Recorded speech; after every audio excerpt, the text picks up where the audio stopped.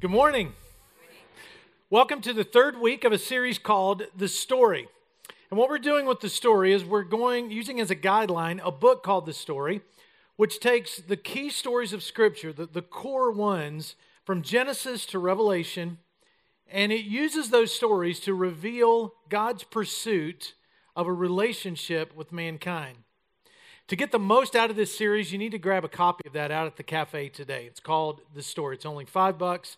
Also, if you're going along with us on this story, you can get on our website, lifepointchurch.com/The Story, and you can get a lot of resources there that will help you as we go through this series together. And if you miss any of the weeks, you can get the audio or the video on there as well. So we're in week 3, and we are now about 24 generations into the existence of people. Last week we talked about a guy named Abraham. Abraham had a son Isaac. Isaac had a son Jacob. And Jacob had this son Joseph. And that's who we're going to be talking about today. So Joseph is the great-grandson of Abraham. There's some Bibles coming down the aisles right now. Going up the aisles. If you don't have one, just raise your hand. Ushers will give you one of those. That Bible is yours to keep if you would like to. If you'd like to borrow it and just read along with me today, you can do that as well.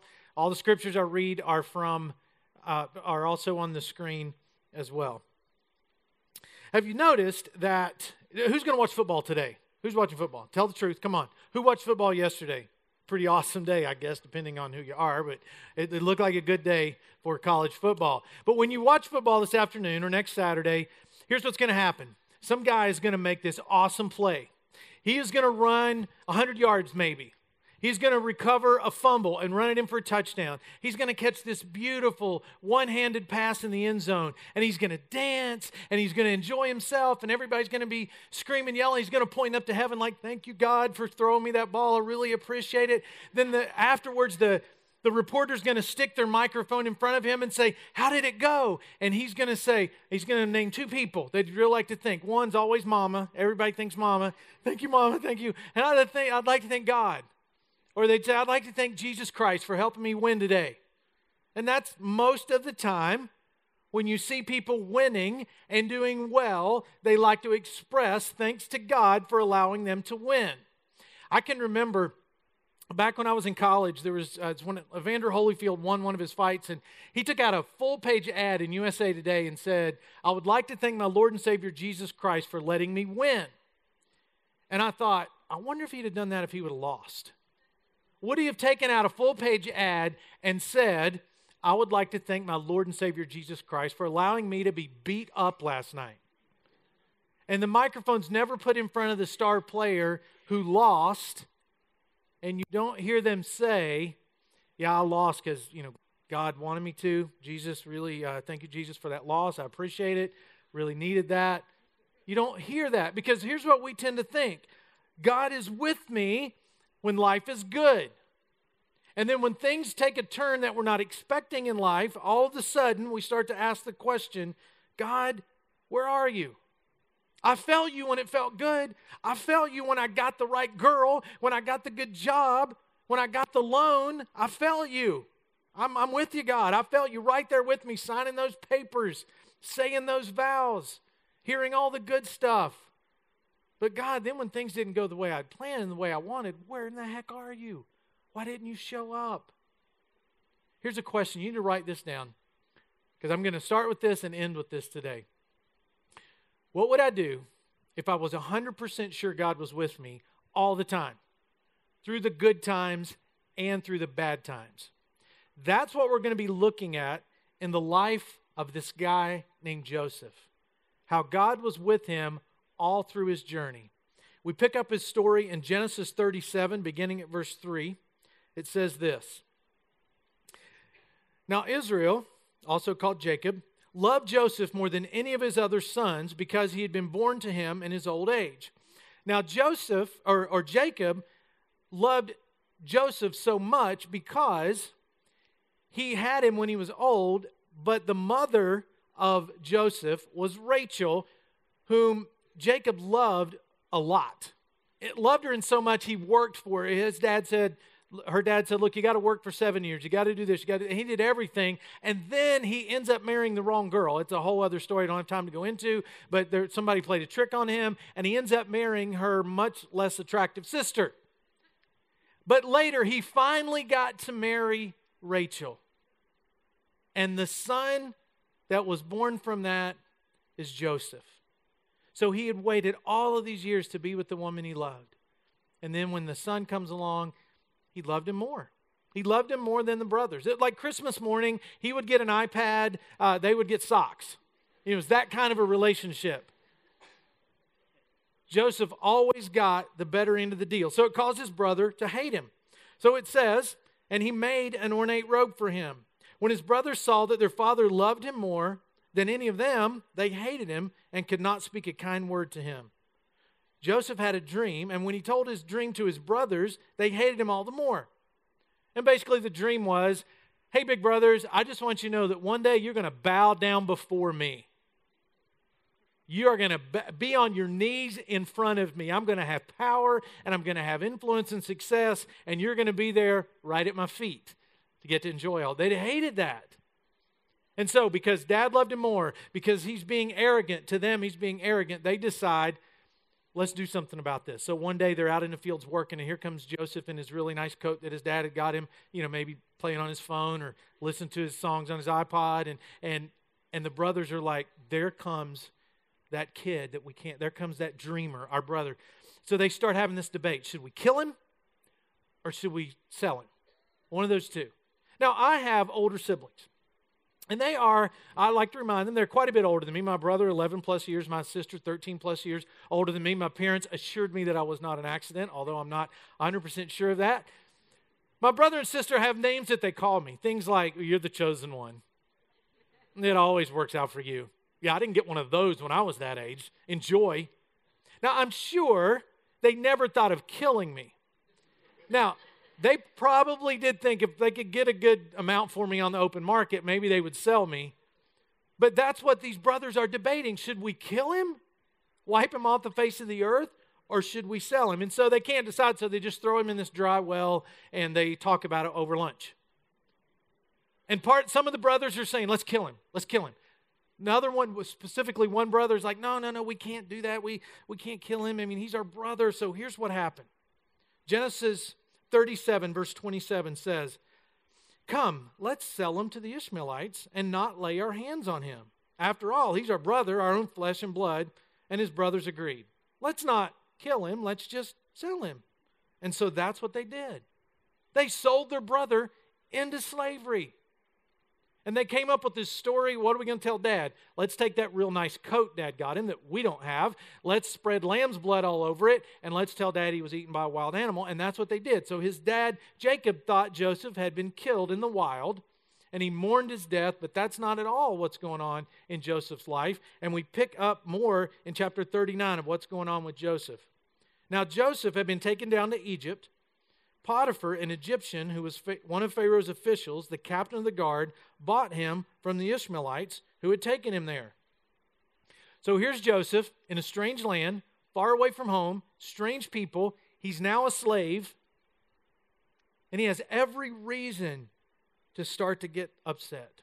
He has every reason to complain because one day life is going great. He's the favorite kid of the family. He's getting all the cool stuff, and the next day he's a slave to an Egyptian master. Now, slavery back then was a little bit different, a lot different actually than we would think of today. When I say slavery to this group, we think it's something racial. But then it wasn't necessarily a racial thing. It was if you owed somebody money, you could go become their slave and work it off. If you were in a country that was defeated by another country, they could take all the citizens and make them slaves of another country. If you really messed up bad and you did something you shouldn't do, you could become somebody's slave. So anybody could find themselves in slavery in that culture.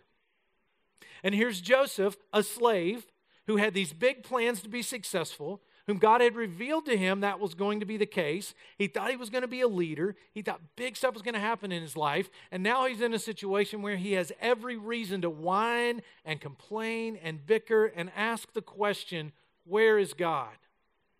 It was clear God was with him when he was dreaming and he was telling his brothers what God was going to do. But now he has every reason to feel like, well, where's God? He left me. He's not even around. Why is he silent? Why is he not present? And you may have come here today with the same kind of feelings.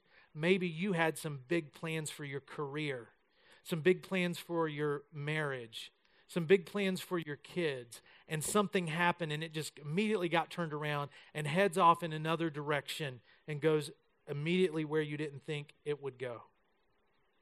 You haven't gotten to where you wanted to be at this point in life. Somebody betrayed you. Somebody hurt you. And that's when we find ourselves asking the big question, where is God and why hasn't he shown up? And Joseph had every reason to feel abandoned by him. But listen what it says later in verse 39. It says, the Lord was with Joseph so that he prospered and he lived in the house of his Egyptian master.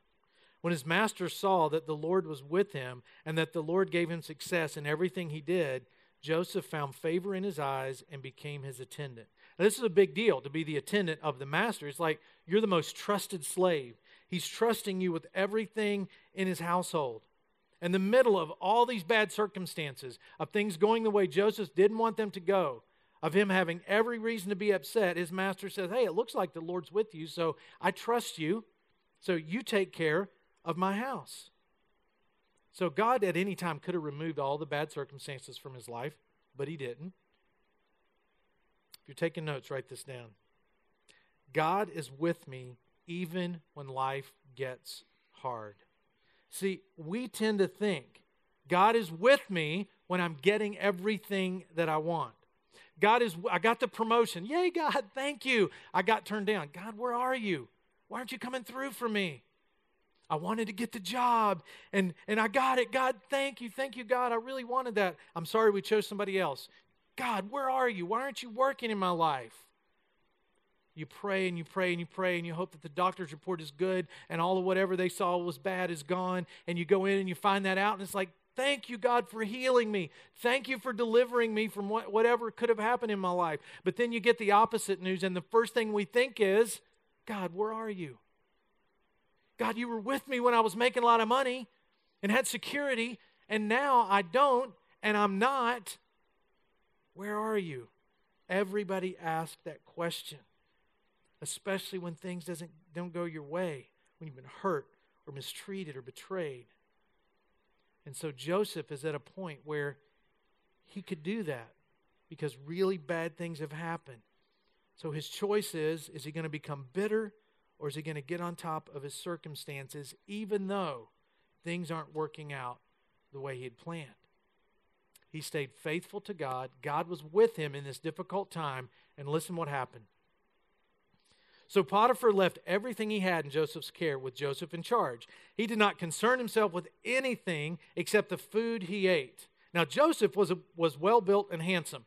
Now if the Bible starts talking about somebody's build and their physical appearance, like, Joseph was a really hot guy. That's what the Bible's saying. He was had the abs of somebody that's really dedicated to P90X or something like that. He probably had flowing locks of hair, and all the women just, when he's around, because he's really good looking. So if the Bible starts talking about how good looking somebody is, something's getting ready to happen. So pay attention. So he's well built and handsome, and after a while, his master's wife took notice of Joseph and said, come to bed with me. Now, she's not asking him to take a nap in the middle of the day. She's asking what you think she's asking. Come have sex with me. Let's get it on. You're good looking. And Joseph said, no. He had a choice, though. He had a choice. He could choose to listen to her and say, okay, this will be a great story to tell back at the slave barracks when I'm there at night saying, guys, guess what happened to me today? Would you like to hear? Would you like to hear the details? That's one direction he could go. But he had another direction he could go, which was to say no, trust God, allow God to continue to work in his life. And the story he would tell from that is, hey, I withstood the advances of Potiphar's wife. Now, the Bible doesn't say what she looked like. I mean, it might have been easier than we think. Maybe she wasn't very nice looking. I don't know. Most likely, if she's married to an Egyptian official, she was probably a very beautiful woman. So here's this beautiful woman, this good-looking guy, and she's continually coming on to him. And he's continually having to decide, am I going to go this way or am I going to go that way? See, you can kind of just be with Joseph for a minute. Things aren't going his way. Everything that he hoped for seems to be falling apart. It'd be really easy for him to say, yeah, I'm going to do that. I'll go to bed with you. Nothing else has worked out for me. I need to get some enjoyment out of life, so why not? I deserve it. God was supposed to do all this. He didn't, so I deserve it. If you're taking notes, write this down and remember it. When things aren't going my way, it's easy to make the wrong decision. When life's not going the way you had hoped, it's really easy to justify the wrong decision. So things aren't well at home. The relationship, there's some tension. One person's not talking much to the other person. They're kind of cold and shut out. And then there's this person at work who's really easy to talk to. You can share your feelings with. And before you know it, it's a full-on flirtatious relationship because, hey, I deserve for somebody to be in my life that I can talk to and I can share my life with. And those kind of feelings are the seeds that will lead to a horrible, horrible decision. Or guys in particular, things aren't great physically the way you'd like. Frequency's not like you would hope at home. The husband-wife relationship physically, intimately is strained. And so you wait till everybody else is in bed, you go get on the computer, and you go start looking at things and participating in things that you're just viewing that are a terrible distortion of what the male-female relationship should be. Hey, I haven't gotten my way, so it's okay to tell this little lie. If I just say this one little thing, just hedge these numbers a little bit, then everything's going to go better for me because, hey, I deserve it. Because things, especially now, things aren't going my way. So I deserve it. And it's so easy to step over that line and tell the wrong story when we're in a place that we feel like we're not supposed to be or we feel like we don't deserve. So Joseph obviously weighed the decisions and decided, I'm going to say no to this woman. I'm not going to do it. That's a great thing. Great job, Joseph. That's an awesome decision. And you would think God would say, Joseph, that is such a great decision. You are now free. You are no longer a slave. You said no to sin when you could have done it, and maybe nobody would have ever found out about it. You said no. Thank you, Joseph, for doing that. And then, because he didn't, she accused him of rape, and he gets thrown into prison, all for doing the right thing. It goes on to say, but while Joseph was there in prison, he was thrown in prison, the Lord was with him. So Joseph is in prison, the Lord's with him. Are you sensing a theme when Joseph is down? When things aren't going well? When it's not going as he hoped and expected? The Lord was with him. He showed him kindness and granted him favor in the eyes of the prison warden. So the warden put Joseph in charge of all those held in the prison, and he made him responsible for all that was done there. The warden paid no attention to anything under Joseph's care because the Lord was with Joseph. He gave him success in whatever he did. So now, here he is in prison, and he recognizes the Lord's with him. And now, in prison, good things start to happen. Can good things happen in the middle of something horrible? Absolutely. The warden recognizes God is with this guy, and so he gives him more and more authority. And Joseph gets an opportunity. This is kind of like a federal prison, and like federal prisons even today, there's a lot of politicians in there. So Joseph gets an opportunity to get to know some politicians. There's two main politicians that he strikes up a relationship with. They have these dreams, and they're asking him to interpret their dreams. There was the guy that's the cupbearer for the king and the baker for the king. Now, the cupbearer was a very interesting person. The cupbearer was the guy that would eat or drink before the king did, just in case it was poison, so he was totally expendable. So the king would watch him, say, hey, try that. And if he was okay, the king ate. If he keeled over, he said, get me another cupbearer and another plate of lunch, please. I don't want that. So this cupbearer guy had a very difficult job, and he had this dream. And then the baker, he was the king's baker, he had a dream. And Joseph says, okay, here's your dreams. Mr. Cupbearer, you're going to be freed in 3 days. Awesome, 3 days? Great, thank you, Joseph. Mr. Baker, you're going to be executed in 3 days. You know, the baker's like, oh, thanks a lot. I appreciate it. Is there anybody else who would like to interpret my dream here? I don't like that one. But sure enough, 3 days go by, the cupbearer is freed. 3 days go by, and the baker is executed. And so Joseph says to the cupbearer, hey, I was right. Remember that? Remember I said it was going to happen. That's what happened. Yeah, you were right. Awesome. Well, can you remember me when you get out, when you're back in the king's presence, and can you tell him about me? Oh, yeah, I'll remember you. I got you, buddy. I got you. Don't worry. You'll be out of here in no time. 2 years go by. Genesis 40, verse 23 says, the chief cupbearer, however, did not remember Joseph. He forgot him. And yet, God was with him? How could God be with somebody that all that bad stuff happens? It's like, come on, can't Joseph get a break? Joseph has to be thinking that. It was one thing. I just need one thing, God. Just let this guy remember me when he gets out of prison. You probably have stood before God and said, God, just one thing. I just want him. I want her to just go to counseling with me. Just one thing. I just want to get this promotion so I can pay for this. I just want to get this loan. I just want to start this business. God, just one thing. That's all I need. Just one. Come on, God, come through for me. And then he doesn't. Joseph just needed one thing. And it appears like God didn't come through. Now, listen to this before you write this down. You're going to have to read it twice to get what I'm saying here. God is more concerned with what happens in me than what happens to me. Now, does God want bad things to happen to you? Of course not. But he's more concerned with what happens inside of me than what happens to me. See, there is a big problem in thinking, God just wants me to live this healthy and prosperous lifestyle. That might be true in some cases. It may be true. If that were true in all cases, then everybody that followed Christ will live a healthy and prosperous physical lifestyle. Now, if you watch TV late enough at night and you surf channels, you will find a preacher that'll tell you, just accept Jesus and that Lexus is right around the corner. Just write me a check and you're going to get whatever you want. And life's going to be great. And they present this picture of God that everything's perfect, that you never have to go through a difficult time. But God is way more concerned with shaping your character than he is providing you with physical and material wants. And so Joseph is going through this character-shaping time.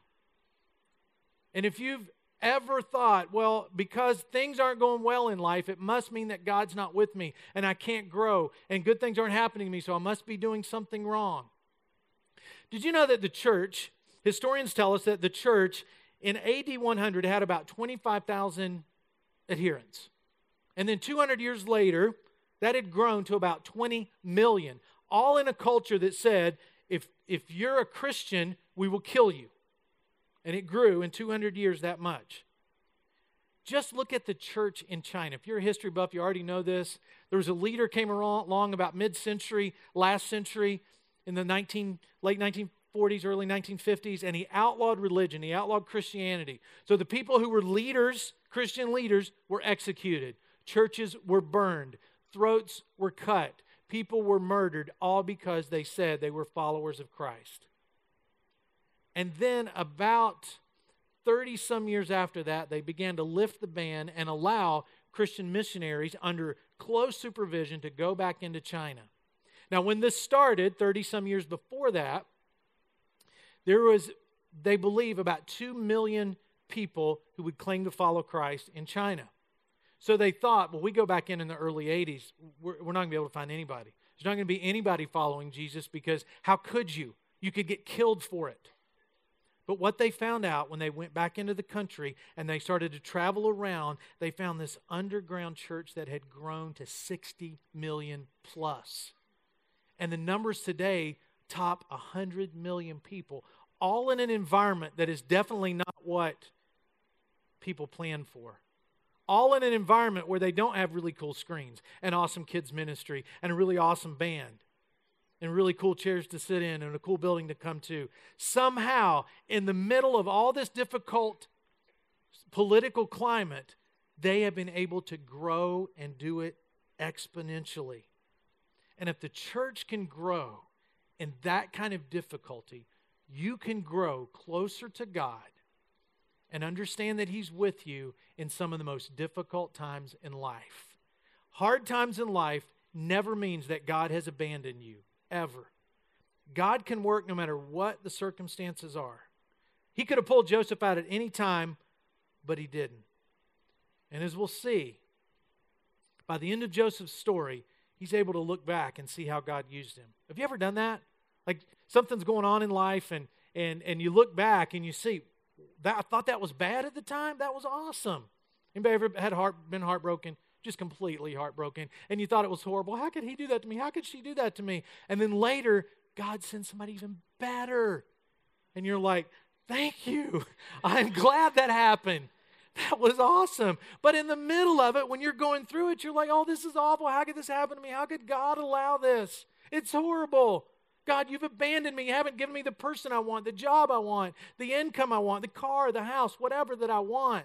But then when we look back, we can see things in a perspective that's a little bit closer to where God might have been working the entire time, even in the middle of our heartaches, developing our character, being more concerned with what happens in us than to us. In the C.S. Lewis book, The Great Divorce, he says this: "Ah, the saved. What happens to them is best described as the opposite of a mirage. What seemed, when they entered into it, to be the veil of misery turns out, when they look back, to have been a well. And where present experience saw only salt deserts, memory truthfully records that they were actually pools full of water." In other words, our view of what God wants can be too limited when we're in the middle of a difficult time. And that God is actually, in the middle of our pain, in the middle of regret, in the middle of mistakes, that maybe something going on in our life we had no control over. In the middle of that, God is just in the background. He's working. He's back there. You might think he's silent, but he's up to something.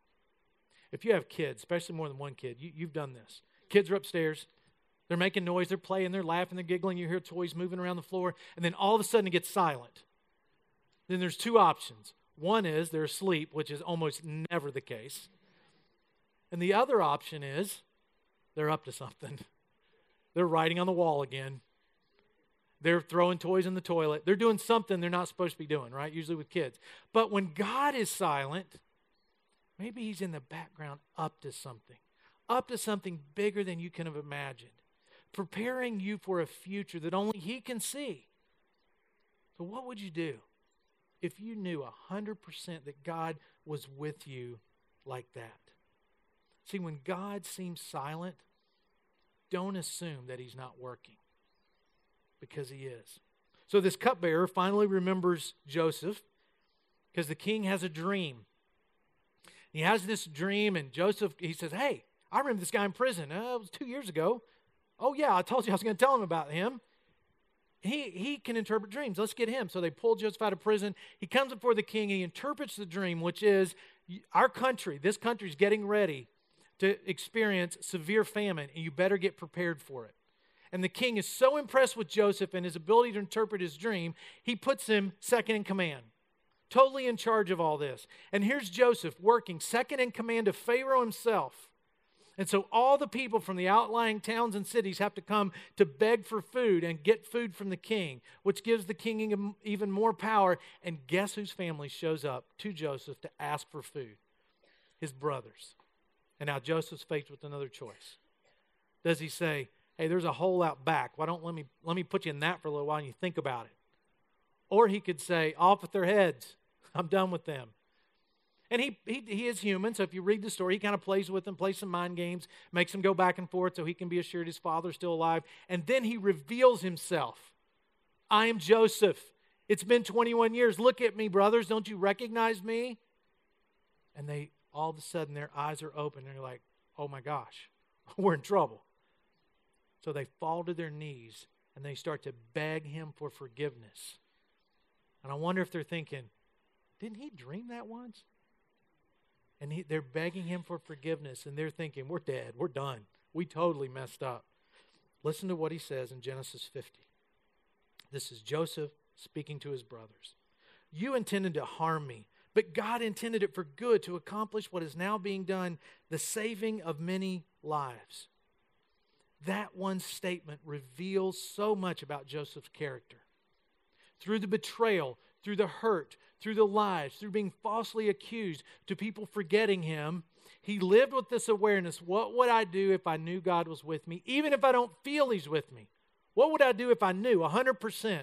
And that's how Joseph lived his life. And that's how he was able to get to this point and say, oh, you meant it for evil. God meant it for good. So as you go today, that question, what would I do if I was 100% confident that God was with me? Do that. Write that question down. Get up in the morning and go, that's what I'm going to do. As if God were with me, even if I don't feel him. This episode, like so many other episodes in the Old Testament, it's really a foreshadowing to the New Testament, to when Jesus comes and fulfills so many prophecies in the Old Testament. But this is a foreshadowing when Joseph is before his brothers, and he's saying what you meant for evil, God meant for good, and therefore lives are going to be saved because of it. And then Joseph was able to look back and connect all the dots. Well, a few thousand years later, God's son Jesus was on a hill being murdered for something he didn't do. And Satan thought, I got him. I'm finished. And the resurrected Jesus can say, oh, Satan, what you meant for evil, my Father turns into something good, because now all those people you want to control now have hope because of me. And it wasn't saving lives, it was saving souls. So Satan meant it for evil. The Father meant it for good. And that's the foreshadowing of the story of Joseph all the way in to the time of Christ. So things don't go the way you planned. You're single and you didn't thought you would be there. You're bankrupt and you never thought, what would you do?